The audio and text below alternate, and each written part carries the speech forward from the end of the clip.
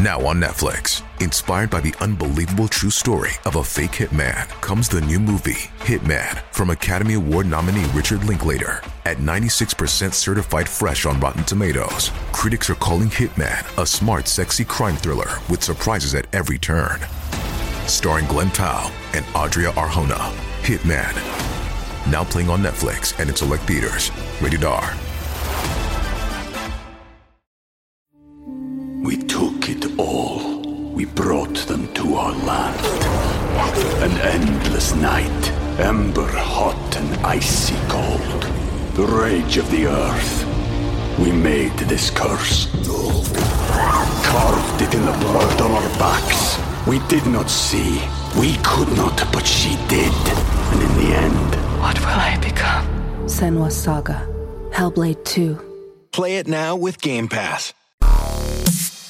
What's it like when one of your friends on death row is led away to be executed? You have a prepaid call from William A. Noguera, an inmate at the California State Prison, San Quentin. This call and your telephone number will be monitored and recorded. I had to be a different place, which is kind of walkways of San Quentin death row, without a gang, without a group of people around. It was just me. Soon after you went to be on death row, and you didn't really understand the prison workout system so much. But then he said, we're going to do 75 sets of it. To me, that seems extreme. So I'm wondering if there's a danger of overtraining, wearing yourself out so that you're... That's actually funny. I'll tell you why.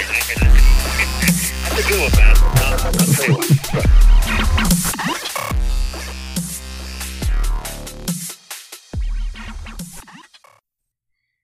Welcome to Death Row Diaries. I am Matt Ralston. And I'm William Noguera. And today we're going to be discussing the case of John Hinckley Jr. You probably recognize that name. He's the guy that shot Ronald Reagan. He's now released from prison unconditionally. He can go anywhere he wants, do whatever he wants. We'll get into his case in a minute. First, Bill, we have a listener-submitted question, and we appreciate you guys sending your questions in. You can reach us on Instagram and Facebook at Death Row Diaries. And if you haven't followed us already on Instagram and Facebook at Death Row Diaries, then go ahead and do that. We appreciate it. Our question comes from Onel. I really hope I'm saying that correctly. If not, I apologize. And Onel asks, Bill, what happens in the moments after you're sentenced to death? Does a gavel smack the table? What happens? This happened to you, so what is that immediate process like? Well, yeah, it's definitely dramatic, and thank you for the question. There's a build-up before that gavel hits, and the first thing that comes out in my book, Escape Artist, and it's the sentence. And so I'm going to read this to the listener as well as the person who asked the question, because it is dramatic, and it's everything you think is going to happen in a courtroom as they're reading this sentence. So here it is. It says, the judge says, William Adolph Noguera, it is the judgment and sentence of this court that for the offense of murder you shall suffer the death penalty. Said penalty to be inflicted within the walls of the state prison at San Quentin, California, in a matter prescribed by law, and at this time to be fixed by this court in a warrant of execution. It is the order of this court that you shall be put to death by the administration of lethal gas. Said penalty to be inflicted within the walls of the state prison of San Quentin, California. You are remanded to the care, custody, and control of the sheriff of Orange County to be by him delivered to the warden of state prison at San Quentin, California, within 10 days from this date. In witness thereof, I have hereunto set my hand as judge of this said superior court, and have caused the seal of this court to be affixed hereto. Done in open court this 29th day of January 1988. Signed, Robert R. Fitzgerald, Judge of the Superior Court of the State of California in and for the County of Orange. Good luck to you, Mr. Noguera. That's what he said to me. Remember, I'm an 18-year-old boy when this happened, so of course, when this sentence is read, he slaps that gavel down. It is the most traumatic moment because you don't know what's going to happen. I haven't done this before. I didn't know what to expect. But as soon as that happens, there's a rush of emotions. The state of California has just said, we're going to execute you. Now, I don't know all the ins and outs of the legal system at this time. I don't understand what's going to happen. But immediately, I'm in chains, by the way. I am escorted out of that courtroom. My mother's, and at that time, my family members were crying in the background. No one thought that for my first offense, being the first felony conviction, that I would receive the death penalty for this. I'm taken out of the courtroom and immediately separated from everybody else. I am now sentenced to death, so therefore no one can be around me because I'm supposed to be from one moment being a teenager and the next moment I am a monster for all intended purposes. So as the judge said, I am in Orange County for a few days and I am flown to St. Quentin where my journey as, D77200 inmate prisoner convict William A. Noguera is on death row, and I've been here ever since. But it's very traumatic. It's something that you would have to, actually read it in the book that I wrote, Escape Artist. It gives a detailed account of what happens after and how being thrown in a cell at the worst prison in the world, how it affects, basically a boy. Yeah, and that was about 40 years ago, right? 36 years ago. I've been incarcerated nearly 40 years, but yeah, it took place in 1988. So yeah, it's been about 36 years. Wow, that's really surreal, dramatic. Words can't really describe it. I don't know. I tend to perceive things through movies, through things I've seen in movies, because I feel like we've seen that scene probably a dozen times, just from watching TV and whatnot. But, was there an element of disbelief, or did you just immediately say, well, here's the situation, I got to cope with it in the immediate? Well, it took several days for me to basically digest what was going on, because every time when I was in that cell by myself, every time I heard a set of keys, I thought they were coming for me, so I jumped to the bars and squeezed the bars as hard as I can. And I was very scared. This was not a joke. They were trying to kill me, and I had to make up my mind that I was going to somehow, some way, survive this situation. And I have, but it hasn't been easy. I did call right back. All right, way back. Yeah. So thanks for that question. We appreciate it. Bill, on our Patreon episode next week, we're actually answering several questions that we just can't really answer on our general feed.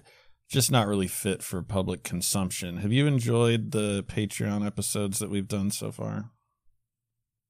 Yeah, I thought that they've been pretty good. We've been able to play around a little bit, kind of have fun. Hopefully the audience has liked it. But yeah, I like it, and especially all these questions now that it's kind of a secret. I'm dying to know what it is you're going to ask me, what they've been asking. So yeah, I've enjoyed it, and it's going to be fun to get hit with all these crazy questions. Because by the way, Matt never tells me what these questions are prior to him asking me, so he gets me kind of unaware to get me to respond in a way where sometimes I'm going to stick my foot in my mouth. Yeah, for sure. I like tripping you up a little bit because you usually are prepared and you're a pretty diligent guy, but I can screw with you a little bit and I enjoy that. So if you want to check that out and that kind of stuff, we have a lot of really cool bonus episodes and content that's only available on Patreon. And it's just a way to help support the show. Give a couple dollars a month, and it's just something for our loyal listeners, and we appreciate it.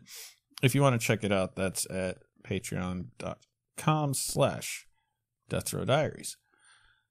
So, an interesting segue based on what you were talking about earlier. John Hinckley Jr., unlike yourself, you're roughly the same age. He's out and about, doing whatever he feels like, running to the Trader Joe's and whatnot. This is an interesting case. Do you remember? You must remember when this happened. I was too young, but you must remember when John Hinckley Jr. shot Ronald Reagan and Brady and a couple other people. Yeah, I was fairly young. I was fairly young. I believe 17, 18 years old when it happened. So yeah, it was big news. It's Ronald Reagan, and this clown out of nowhere steps out and shoots 6 times. And at first, no one knows what's really going on with this guy, why he did it. However, as time went on, we begin to learn the details about who this guy is, what he's done, why he's done it, and that's where it gets really weird. The reasons he says he did this, and then of course, when he is acquitted of all charges based on this insanity plea that was ridiculous, everybody really chimed in on this guy. So that's John Warnock Hinckley. And as we progress the episode and we start talking about financial situations, you'll understand why he was able to basically get away with what he did. And I'm sorry about her yelling in the background. It seems that they can avoid the microphone when they're around it. So yeah, this is a very interesting case. And it's going to piss some people off because of really money talks and bullshit walks in this country. And this is a perfect example of a guy who basically attempted to murder a sitting president. He stalked the prior president, and then when he tries to kill him, he basically attempts to murder 3 other members of Reagan's circle, which are Secret Service agents, of course, Brady, the secretary, and of course, the press secretary, and then of course, an officer of the law. So you have 4 attempted murders, and one happens to be the President of the United States. And as Matt has mentioned, this guy's out now. Yeah. So when we talk about money and privilege in this country, when people say rich or wealthy, a lot of time, I think they don't really know what that means. I mean, money, once you make a certain amount, it behaves in a different way, and you have certain privileges that no one else does, and things that you don't have to worry about ever that most people do. So when you say his family was rich or wealthy, that means they were loaded. All right. His father was the president of an energy company in Texas, connections to the Bush family, the whole nine. And so it goes beyond that. It really does. I mean, just to say it that way, you kind of get a glimpse of what this guy was about. But so let me be more specific. His father was the president of Vanderbilt Energy Corporation. So that makes raise your eyebrow. But let's go further. His family are the owners of Hinckley Oil. Okay? Hinckley Oil is owned by the family of this clown. He's got connections to the Bush family, which are, by the way, President Bush. He has connections to political figures in other countries. His father's not only loaded money, his family is, but they're politically powerful people. So what that means is that if you and I get arrested for this crime, they're not going to wrestle us to the ground. They're going to shoot us right there. And when we get put in prison, we're not going to go to a nice, posh hospital so you can spend your time singing songs. You're going to go to a federal penitentiary where they're probably going to whoop your ass 7 days a week. Yeah. A quick aside, can you get your hands on a guitar in San Quentin? Because, man, you got so much time.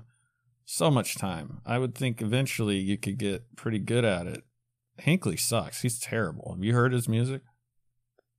No, I haven't heard his music, but yeah, the answer to your first question is, yeah, you can, in prison, you can order an instrument to play. It's not going to be, a Gibson freaking guitar, but it's going to be, a serviceable guitar you can play. And, but some people have it and some people don't.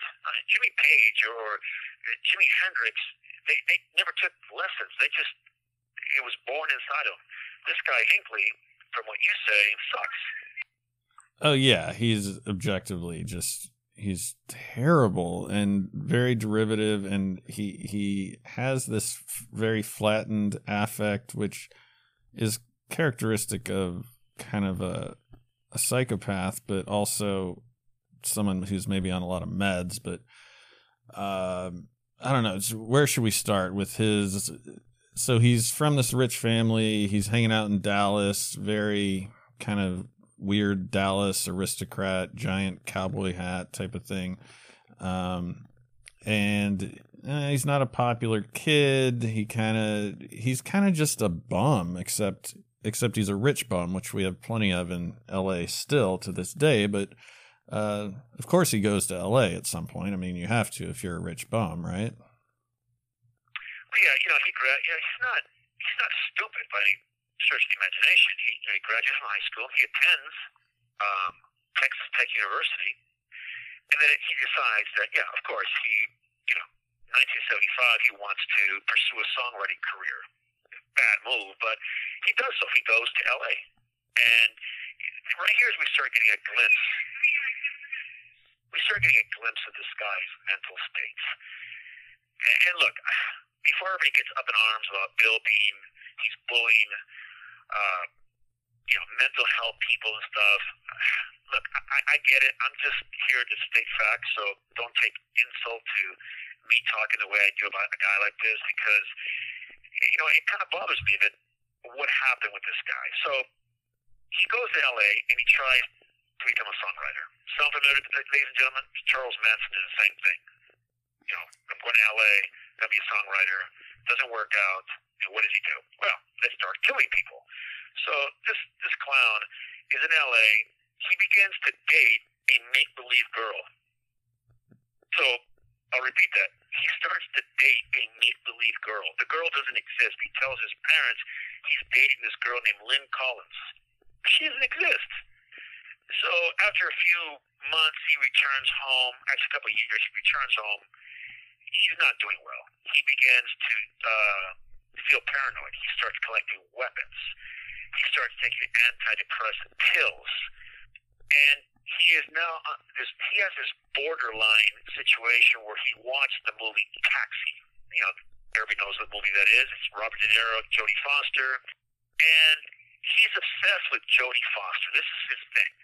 So he begins to just write her. He starts to stalk her, actually. That's what he starts doing. That's how this whole episode starts, is with him stalking a very young Jodie Foster, or her character from the movie Taxi. We took it all. We brought them to our land. An endless night, ember hot and icy cold. The rage of the earth. We made this curse. Carved it in the blood on our backs. We did not see. We could not, but she did. And in the end... What will I become? Senua's Saga. Hellblade 2. Play it now with Game Pass. Which is weird as hell. Yeah, it gets really convoluted, and it's obviously the thoughts of a crazy person, but he's essentially identifying as the Robert De Niro character in the movie Taxi Driver with a lot of different, variables or whatever, but the point is he's stalking Jodie Foster in real life as the Travis Bickle character kind of did in the movie Taxi Driver. Yeah, no, but he takes this thing to a whole different level, which we're going to discuss later in terms of how this affects a person's brain in the long run. The deal is that he learns that Jodie Foster is attending Yale University. So this clown, because he has the financial means, he goes to that same town with her where she's at, New Haven, and he stalks her there. He sends her letters, he sends her poems, he repeatedly calls her, and when that fails, his next move, again, we've gone over this before with other people, Charles Manson, he decides to impress Jodie Foster by deciding to, okay, I'm going to kill the president. So what does he do? He begins then, at that time, the president was Carter. So he starts going from state to state, and he's basically stalking the president in order to impress this girl. And in Nashville, he makes a mistake, and they charge him, they arrest him for possession of firearms. So it kind of throws out his plan to go after the President of the United States. He returns home. He's suffering, according to him, to mental issues. And as time goes on, and his parents' support, he decides then to start studying the assassination plots of JFK. And this is where, this is that obsessive TikTok mentality that he is, I mean TikTok meaning TikTok, a time bomb. And he then focuses on the newly elected President Reagan. He decides, this is the guy I'm going to get. This is what's going to get me the girl that I want. And he writes this poem or this thing to Foster, and he says that he calls this the greatest love offering in the history of the world, meaning that he's going to assassinate somebody for her. That's how bent this guy is. Yeah. Yeah. He thinks that she's going to be really impressed with this. How much of this is a ruse? I mean, I think he is obsessed with Jodie Foster, probably still is. We'll get to that later. Is this just an excuse to kill the president, or what do you think's going on in this guy's head? No, I think this guy suffers from serious mental issues. And I think they're organic brain damage. I don't think you can fix this with antidepressants. I don't think you can fix this problem. So, yes, he has serious psychotic episodes. He doesn't know how to distinguish between reality and, fantasy. He doesn't know what the difference is. He's identifying with a character on the movie screen played by Robert De Niro. And he believes he's this guy, Travis. How in the movie, Travis actually attempts to assassinate a government agent, a government official. So he's doing the same thing the guy in the character is, and I don't think this is fake. I don't think this is some other plot by the Russians. This is this guy, Hinckley, just being who he is, which is a very mentally disturbed person. It should not be out, in my opinion. Yeah, I don't think he should be out either. I think it's objectively insane that he's just walking around right now.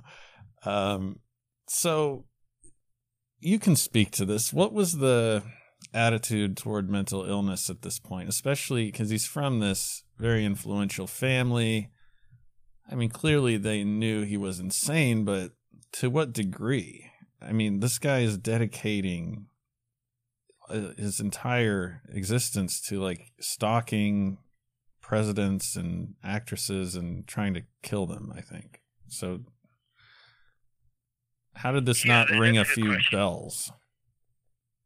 Yeah, it's easy to do this in hindsight. We say, well, look, these signs are there, just like we see the Uvalde shooting. We know the signs are there. He's putting things on Facebook. He's putting things on his other accounts and social media. We didn't have those things in those days. So how much does his parents know? We really don't know. Because sometimes, parents want to think of their sons in the best light. And although I'm sure they knew he had mental issues, they probably never believed that he would turn violent. Although having all those guns would have been, a kind of a red flag for anybody. But again, parents, it's very difficult to judge your child thinking he's going to do something that's crazy. And of course, he was taking antidepressants, so he's under the care of a psychiatrist. Did he hide that from the psychiatrist? Did he have these plans? Probably. But look, sure enough, when he realizes that Jodie Foster is not, enthralled by him or totally taken by his stalking mechanisms or his stalking methods, and he is, basically thrown to the side and she refuses to answer. I think there was even a restraining order at one point. He decides, okay, this is what I'm going to do. I'm going to impress her by giving her the biggest sacrifice or offering of love in the world, which is to kill somebody. And he does exactly that. And it happens at a hotel in Washington, D.C. And basically the President of the United States steps out with his Secret Service agent. He has a press secretary with him, James Brady. And Hinckley steps out with a small caliber handgun, and he fires. He fires 6 times, hitting.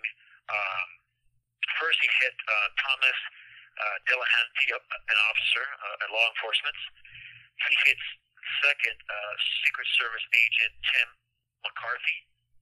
He hits the press secretary James Brady. And the president is actually not hit directly. He is hit by a ricochet that pierces his lung and comes within centimeters of killing him. Hinckley is tackled, thrown to the ground. The president doesn't know that he's hit. I remember this clearly. And they rush him off in a car. They realize he's been hit, and he's taken to the hospital. Of course, we know that President Reagan survived this situation. So Hinckley's arrested. Of course, immediately his family's hired some of the best lawyers in the country, and they immediately argue this defense, which is mental illness, that he was psychotic, that he was obsessed with stalking Jodie Foster, that the movie Taxi influenced him in such a way that having the brain damage that he had and the mental illnesses he had, that he could not stop himself. And that was the defense. Now, during his trial, and again, we're talking about a first-rate defense. We're not talking about a bunch of yahoos here. These are guys are equivalent to the O.J. Simpson case in terms of the star power Hall of Fame team that he had defending him. And of course, they do what they're supposed to do. The jury comes back after a long trial, and they find him not guilty by reason of insanity. So what does that mean? So he's found not guilty, but because of reasons of insanity, he is then placed in a hospital. And now this is not an ordinary hospital. This is St. Elizabeth's Hospital. It's a mental institute. This is as plush as you can get. This is a beautiful facility for the rich and famous. This is where, if you're a billionaire, this is where you're going to go. And that's where he is at for the next several decades. But as Matt, you and I have discussed it a couple times, what happens there is very telling in terms of privilege. So he's not dealing with Mexican mafia guys trying to shank him or anything like that? No, this guy is in a beautiful little room. He has, his parents are always doting on him. He has everything he needs. He eats star food that we can only wish about. Hell, he probably is better than you do. And it's working towards one thing, to get him out, and he has a team. But once a person in that situation, if it were you or I, or any of our listeners, and there's a few billionaires out there, and if you are listening, hey, we really need some money, but I'm playing around. But seriously, this guy has a team of lawyers, and all they're dedicated to doing is to winning this case by getting him out, because they're arguing he was found not guilty. So if we can prove that his mental state has changed, or as they put it, it's gone into remission, he should be let out. And that's what they're working for. This call and your telephone number will be monitored and recorded. For all these decades, that's what they're working at. Yeah, the judge that just released him used that term, and I don't know if it went back further in the legal defense or the appeals or whatever. But when I hear that, like when I read it, it gave me pause because I thought remission, because people have cancer that's in remission, and then it comes back, right? So if it exactly, yeah, that seems very troubling to me because this dude. So you can't cure this kind of mental illness. This guy's still insane, and he was deeply, deeply insane. Like I uncovered an article here after the shooting, and this was after he had been in the hospital, and he says, "My actions of March 30th, 1981 have given special meaning to my life, and no amount of imprisonment or hospitalization can tarnish my historical deed. The shooting outside of the Washington Hilton Hotel was the greatest love offering in the history of the world. I sacrificed myself, I'm almost done, and committed the ultimate crime in hopes of winning the heart of a girl. It was an unprecedented demonstration of love. But does the American public appreciate what I've done? Does Jodie Foster appreciate what I've done? Doesn't anyone understand? He keeps going. Mind you, he'd already been, sentenced at this point. There's no motivation for him to pretend to be insane. Now, you could say that was a long time ago, and it was, but doesn't that give you an idea of what we're working with? Oh, yeah. No, anybody with 2 cents would. But remember, we're dealing with a family who has political power, has the money, the attorneys. And, of course, when you have political power, you also have people in the judicial system who will listen to you. And that means judges as well, federal judges. So you have to understand what that means. So let's take a look at that. So here we go. In 1984, because of his defense and because he won, there was a public outcry to change these not guilty verdicts by reason of insanity. So they came up with a thing called the Insanity Defense Reform Act of 19... This call and your telephone number will be monitored and recorded. They changed the law because of Hinckley, because he basically got away with trying to kill 4 people and got an insane verdict. So they changed it. The Insanity Defense Reform Act of 1984 was enacted because of Hinckley. So he goes to prison and, as you see, starts writing all this crazy stuff. So, of course, his lawyers are not stupid. His family's not stupid. They know he's going to be in there a while. But it's going to take time for people to forget, for Ronald Reagan to get out of office, for that to kind of pass. People begin to forget. The United States has a resilient ability to forget some of the past, especially if money's involved. So this guy, his attorneys began to really push the issue in the 1990s. They start petitioning different judges, asking for home visit consideration. Now think about that. He's asking for home visit with his family. And he gets a judge who is not very swayed by all this. I have been rehabilitated. My mental illness is in remission. So he said, okay, well, I'll give you a shot. But he orders his room searched at the facility where he's at. And what do they find, Matt? Get this. After they search the room, the judge finds letters to Jodie Foster, still obsessed with her. And we're talking, this is now a good 15 years after the crimes committed. He finds letters that he's exchanged with serial killer Ted Bundy. Okay? He has tried to contact Charles Manson. Of course, why is Charles Manson this? Well, one of his girls from Lynette Fromm, she tried to assassinate President Ford, remember?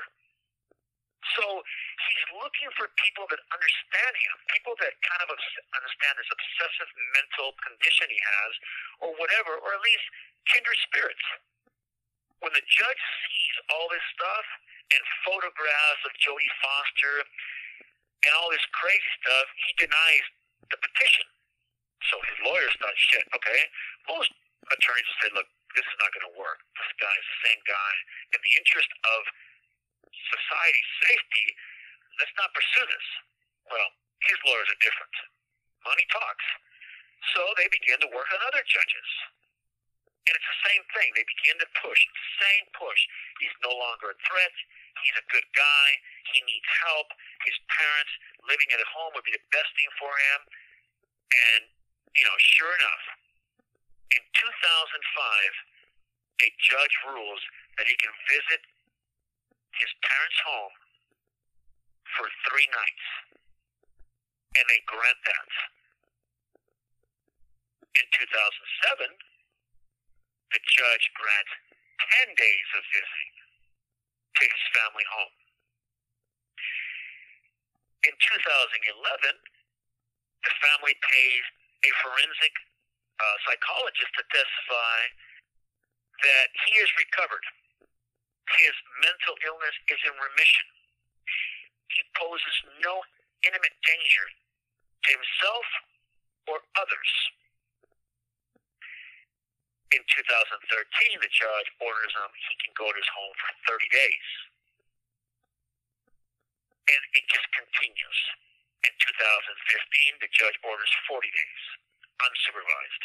In 2016, the judge rules there's no threat to society, but he gives him a bunch of rules. He can't drink, he can't have firearms, he can't have pictures of Jodie Foster, he can't contact the Reagan family or the Brady family or the Fosters, he can't contact their agents, he can't watch violent television shows, he can't watch porn, he can't speak to the press. I mean, these are the kind. I mean, what are we really? I mean, are they serious? These are the restrictions? Hell, a guy in state prison has more restrictions when he goes on parole. This guy's basically being let out, and that's what they do. He's let out. And this is a guy who has mental illness. His defense was that he was insane. So now, because of money, because of privilege, because of wealth, because of political power, he is out on the streets now. Everybody within reason deserves a second chance. I'm an advocate for it, but when you have a guy with this type of mental obsession and problems, look, I don't know about you guys, but I'm thinking, not a good idea. Let me call back. Yeah, I mean, this is totally insane. This is happening right now as we speak. This story is sort of unfolding. If you talk to someone who went into a time capsule in 1989 and told them that this dude was just getting released to go play concerts or whatever, you'd say, well, that's impossible because, you know, in this country, if he had just shot a couple of average guys or whatever, no one would notice this. But we make, you know, special stipulations. There's like a huge stigma, for lack of a better word, against trying to kill the president. Usually those people have the book thrown at them and they never get out of anywhere. Yeah, no, absolutely. And look, and I was just thinking when you were talking about that, I was actually thinking, I don't remember what, maybe you know more about history, but if you remember when President John F. Kennedy was killed, his brother was assassinated to the Attorney General, and he was killed by this guy Sirhan, correct? Yes, Sirhan. Okay, so the Kennedys, the Kennedy he killed was the Attorney General, not a president, not a governor, not a senator, and Sirhan is still in prison. He's never gotten out. The difference is Sirhan has no money. Now, he did kill a person, but Hinckley attempted to murder the president. He attempted to murder the press secretary, attempted to murder a law enforcement officer. He attempted to murder a Secret Service agent. I'm kind of balancing this out in terms of how we look at things, how many points for certain things. Trying to attempting to kill 4 government officials, and one being the President of the United States, seems to weigh, in my book, about as much or even more so than a person who killed the Attorney General, which, of course, is still horrible. What I'm saying is, if Sirhan is still in prison because he's got mental issues, because he killed a government official, then a person like Hinckley, who is admitted to having mental issues, his issues in court, his mental defense was based on insanity, it kind of evens out that maybe he shouldn't be out either. And why I bring that up is because it points again to wealth and privilege. Yeah. Plus, you could argue he kind of did kill Press Secretary Brady because, you know, he was really seriously wounded and eventually he died as a result of being seriously wounded by this guy. Correct. Also, the only reason he didn't kill any of them, for the most part, was just because he had a really crappy gun. I mean, he fully intended to kill them. I understand, obviously, we make a distinction between attempted murder and murder, but if you're just looking at it kind of as I would think a judge would look at it, it's like he was trying to execute this mass murder, and he just kind of didn't do a great job. He kind of got lucky, actually. Well, I mean, so let's look at another case. Squeaky Fromm, she attempted to kill the president as well. She was not successful. I don't believe that Squeaky Fromm was one of the members of the Manson family who murdered Sharon Tate. Am I correct? Right. And she's still in prison. So, same crime, attempted to murder a president, except she didn't try killing the press secretary, a law enforcement officer, and a Secret Service officer. So, in my opinion, if you look at Hinckley and we look at things in terms of what's fair, Hinckley has the same crime as Fromm. He's out. And it's very clear to me that it's because he has money, who his family is. If Squeaky Fromm had that kind of money, she'd probably be out too. Which really, I'm sure the listeners are thinking like, why is that? Well, because in this country, ladies and gentlemen, we still, there's a lot of things made of racism, and that people of color, black, Hispanic, whatever, are getting raw deals. I tend to argue that it's poverty. Poverty doesn't have a color. But if you are a person without money, you're going to get the worst sentence, and the judicial system basically has its way with you. If you have money, it doesn't matter what color you are. Money is the green is the prejudice. If you have it, you get it. If you don't get it. And a perfect example is O.J. Simpson. He's an African American, ladies and gentlemen. He's accused of killing 2 people. Everybody in their right mind probably can argue he did it. But because he had money, he had influence, he's playing golf in Florida right now. Now look, I'm the first person to say, look, if you beat the system, you beat the system. You play by their rules, and you beat them at their rules. But we can't ignore the fact that money, wealth, influence has everything to do with this. And in this particular case of Hinckley, it is as clear as day. Yeah, no matter how good your lawyers are, there just shouldn't be a path for this guy to be getting out. He's also, do you know mentally ill guys in prison, obviously, right? Sure. Do any of them have, when I look at him, I'm not a doctor, not a psychiatrist, I'm not a psychologist. When I watch his YouTube videos, he never smiles. He kind of leers at the camera, and he's either really narcissistic or he's just very confident, like more so than I would think an old obese criminal would be. I think he's angry. I see that. Do you know any guys like that just have, that you can just kind of feel an anger off of them? Well, yeah, no, absolutely. Those guys in prison don't have mental issues, and you can feel their anger. It's clear as day. But it's actually interesting you say that, because society, we look at people with mental problems, and especially more so nowadays, that there's all these mental health issues, that it's okay to admit that you had a mental episode, that, some of the Olympic gymnasts, or one of them in particular, said that she didn't want to compete because mentally she wasn't there completely. She's having a moment. And look, I understand that. She wasn't out there murdering people, but she needed some time off. And I agree with that. Sometimes the stress, the exhaustion of being a performer at that level, physical or whatever, you have moments, and you need that moment to get away. But that's different from a person who suffers from a mental problem that enacts or manifests its way in a violent manner. And there's guys in prison, a lot of convicts are prejudiced with people with mental issues because they're unpredictable. You don't know what they're going to do. They're fine one moment, and the next day they're completely off their rocker, and you never can tell. And I know they have all these mental experts here running around talking about, oh, this guy's okay. We've talked to him. We've had one-on-one with him. You can't tell. When someone has a mental problem, you cannot tell when it's going to manifest. And to associate or to compare mental illness to other illnesses is ridiculous. And I'll tell you why, Matt.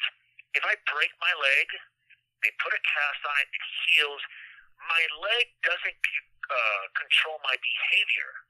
But if I have a mental problem, mental issue that I've expressed violence, or I've expressed different forms, or manifest in different forms that cause me to act in a certain way, that affects my behavior. So if you have mental problems and have shown that these mental problems are manifested through violence, your brain is not right. And yeah, they give them medication, but most of the time guys that take medication, when they feel okay, they stop taking it. So they start acting weird again. Mental health issues affect a person's behavior.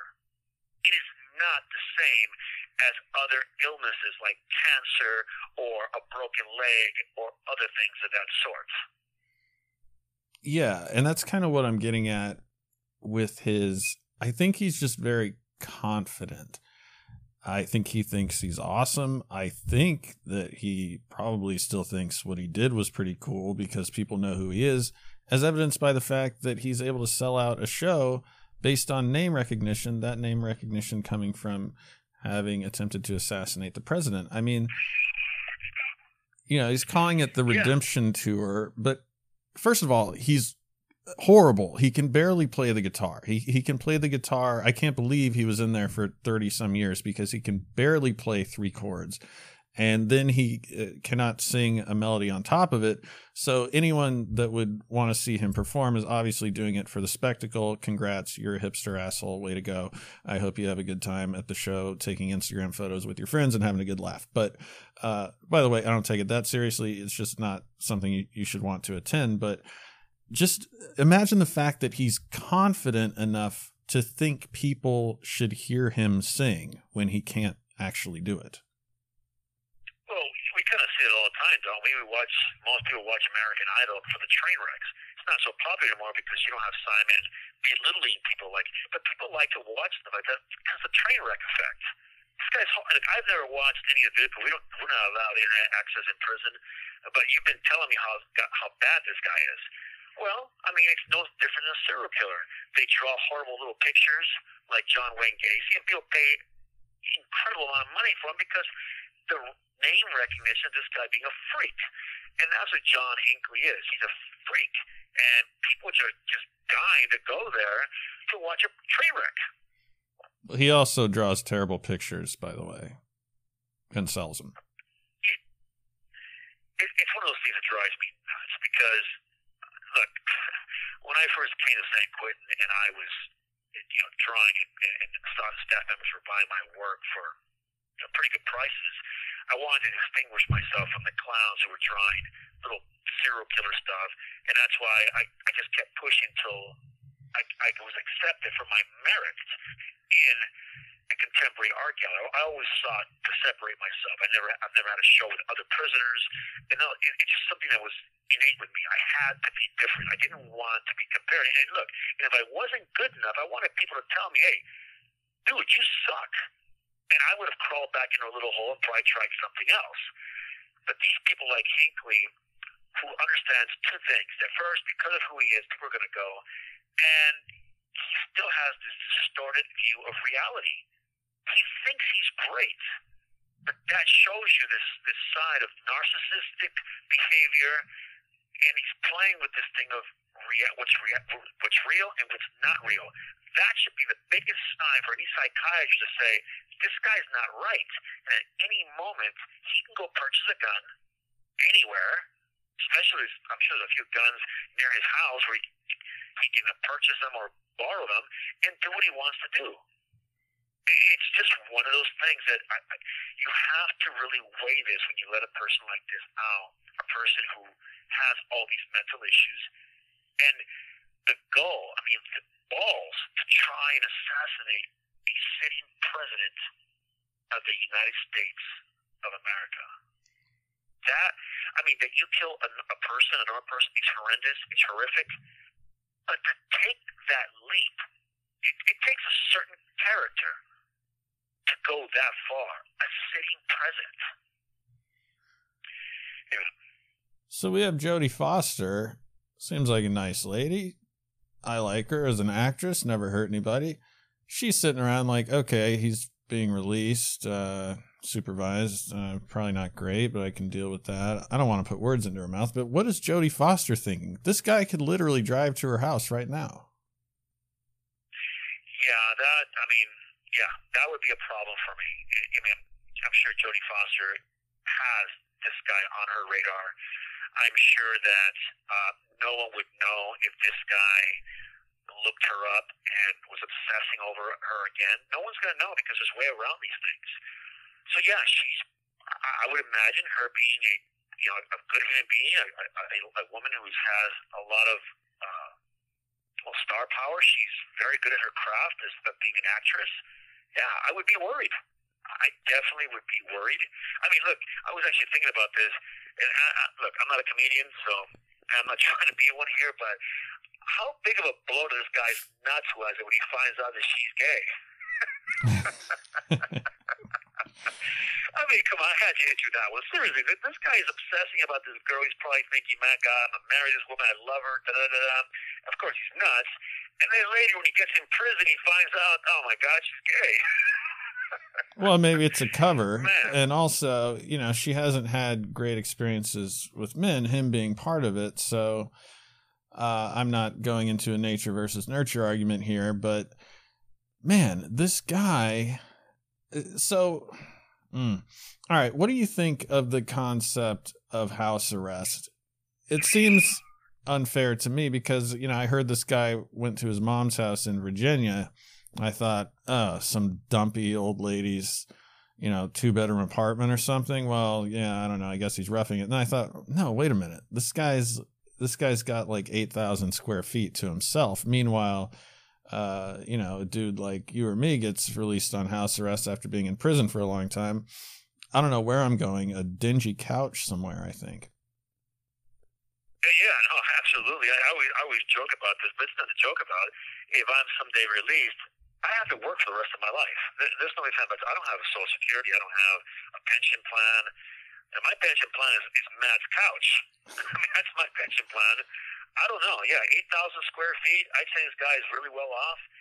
Hopefully, look, I'm a pessimist, but let's play the optimist here for a minute. Look, I'm hoping he makes it. I hope that somehow he doesn't turn violent. I hope that he doesn't have these obsessive thoughts. And if he does have them, I'm hoping he takes his medication. He's able to control them because we don't want anybody hurt by this guy or anybody else for that matter. So, yeah, it's one of those things that I play devil's advocate here and point out what went wrong with the system. But at the end, I'm hoping that he does well or that before he does something that he is stopped. That's my biggest concern, and I hope that Jodie Foster, of course, has peace of mind, although this guy's out, that he leaves her alone. And that's the most important part, because she's a victim of this thing. There's no way not to look at it. Yes, the Reagan family and the family members of the law enforcement officers were hit. They're victims, but so is Jodie Foster in this situation, because this guy was hunting her, and that's not a cool feeling. John Hinckley's father, very influential in Texas politics, close friends with George H.W. Bush, close friends, frequent dinner guests at the home. They knew each other's children. George H.W. Bush, vice president under Ronald Reagan. If Ronald Reagan is successfully assassinated, who becomes the president? Oh, there's Matt and his conspiracy theories again, huh? Yeah, you see this guy walking around the house. He's in the separate wing. He's painting a portrait of Jodie Foster. You step in, hey, buddy, what are you working on in there? And, then the wheels start spinning. I get your point. I see where you're going with this. But yeah, how awkward is that, right?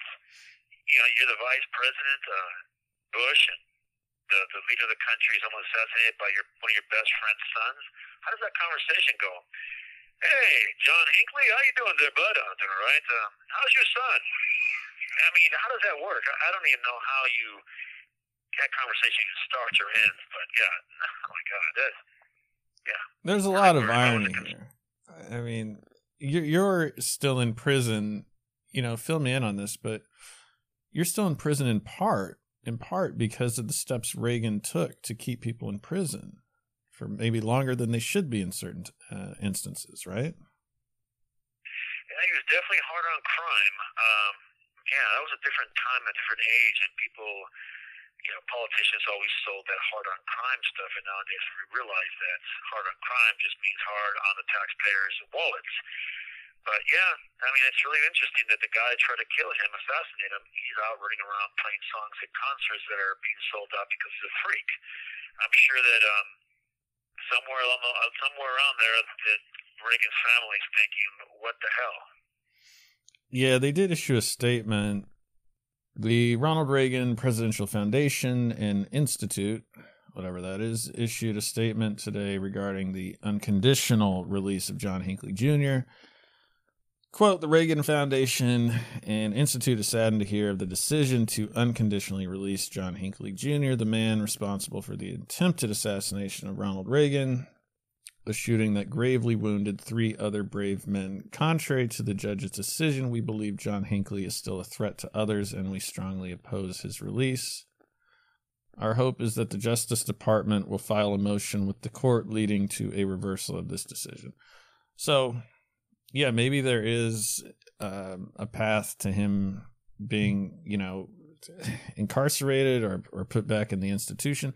I mean, my thoughts are he's going to do something weird in the next 2 to 3 months. What do you think? You used to bet, right? What's your over/under? Yeah, well, they're not gonna rearrest him unless he does something to break his parole or the conditions of his parole that the judge put on him. The judge made a decision. That decision has not been appealed. He will remain released until he does something that will somehow, some way violate his conditions of his parole. Now, of his release, I mean, he's not on parole, of his release. Yeah, I would say it's going to take longer than that, if at all. But he's a danger. Look, there's no if and but. I hope he remains sane and everything goes okay, as I mentioned before. I don't think in 2 or 3 months he'll do something. If he does do something, it'll be between 6 months to a year.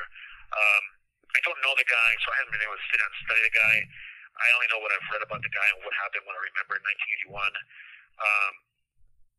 It's a tragedy that all these things happen behind this guy, and I'm hoping that I'm wrong. I'm hoping that the guy does not commit any more crimes, and that he just goes away, and that his victims are able to live, lives free of fear. Well, he's calling this the redemption tour. I mean, would this redeem him? Can he redeem himself? No. Oh, it isn't really redemption. It's not redemption. It's, hey, look at me. And I take offense to the name using redemption because I have on the 22nd of June a live interview that I'll be doing, and it's called Redemption, No Time to Die. So I'm taking a little offense to his tour. Maybe we should try and trademark this guy and sue him because we don't want him using redemption, because there's no redemption for what he's done. He hasn't issued a statement stating that he has done wrong, that he feels terrible, remorseful, all these things that usually come with when you get released with these things. He's not embraced that he has hurt people, that he is remorseful. None of those things have come up. So, yeah, redemption, I don't think it's redemption. We saw the letter he wrote about Jodie Foster and his room being searched, and they found the same kind of paraphernalia, meaning letters of serial killers and all this stuff. Look, I don't think there's any redemption to this. This is just him saying, look at me. That's what it is. So when you use the word redemption in the thing that you're working on, what do you mean by it? I mean exactly that. That it's a redeeming quality, but not just for myself, for the people that I can affect by talking to them and giving them insights. Look, my whole position has always been that I do all these talks, I do the podcast, I write books, my art, is to show people that I had this potential and I blew it at one time in my life. But if I can affect a person prior to them committing a problem or committing a crime or going down the wrong path, if I can do that, then there's a redeeming quality to the experience that I've had. It doesn't justify anything that I've done or not do. What it does is it gives insight it gives value to my experience. We all can learn from someone else's experience, be good or bad. My experiences were bad because of my own doing. But I'm hoping that there's value there. So the redemptive value of that is that maybe there's a kid somewhere, some way, he hears me, and he thinks, my God, I'm going to do the same thing, or I'm going down the same path, and look where he ended up. I don't want to do that. And he steps back. That is what all this is about. This isn't about look at me or anything else, because as you can tell, and the audience can tell, I have a pretty straight way of talking. I'm conservative in my viewpoints, and I just want to reach one or maybe 1,000 people or 1 million people that can change before it's too late. That's what the whole redemption thing's about. It has very little to do with me as a person, more to do with value in my experience and how that experience can translate into helping others. Well, Bill, you're a better man than John Hinckley. I'll always say that if we ever just know that. But no, seriously, yeah, it's positive words, and it's good to hear that. So I guess I got nothing else. Until next time, we'll be back with another story. And until then, I've been Matt Ralston. And I'm William Aguirre.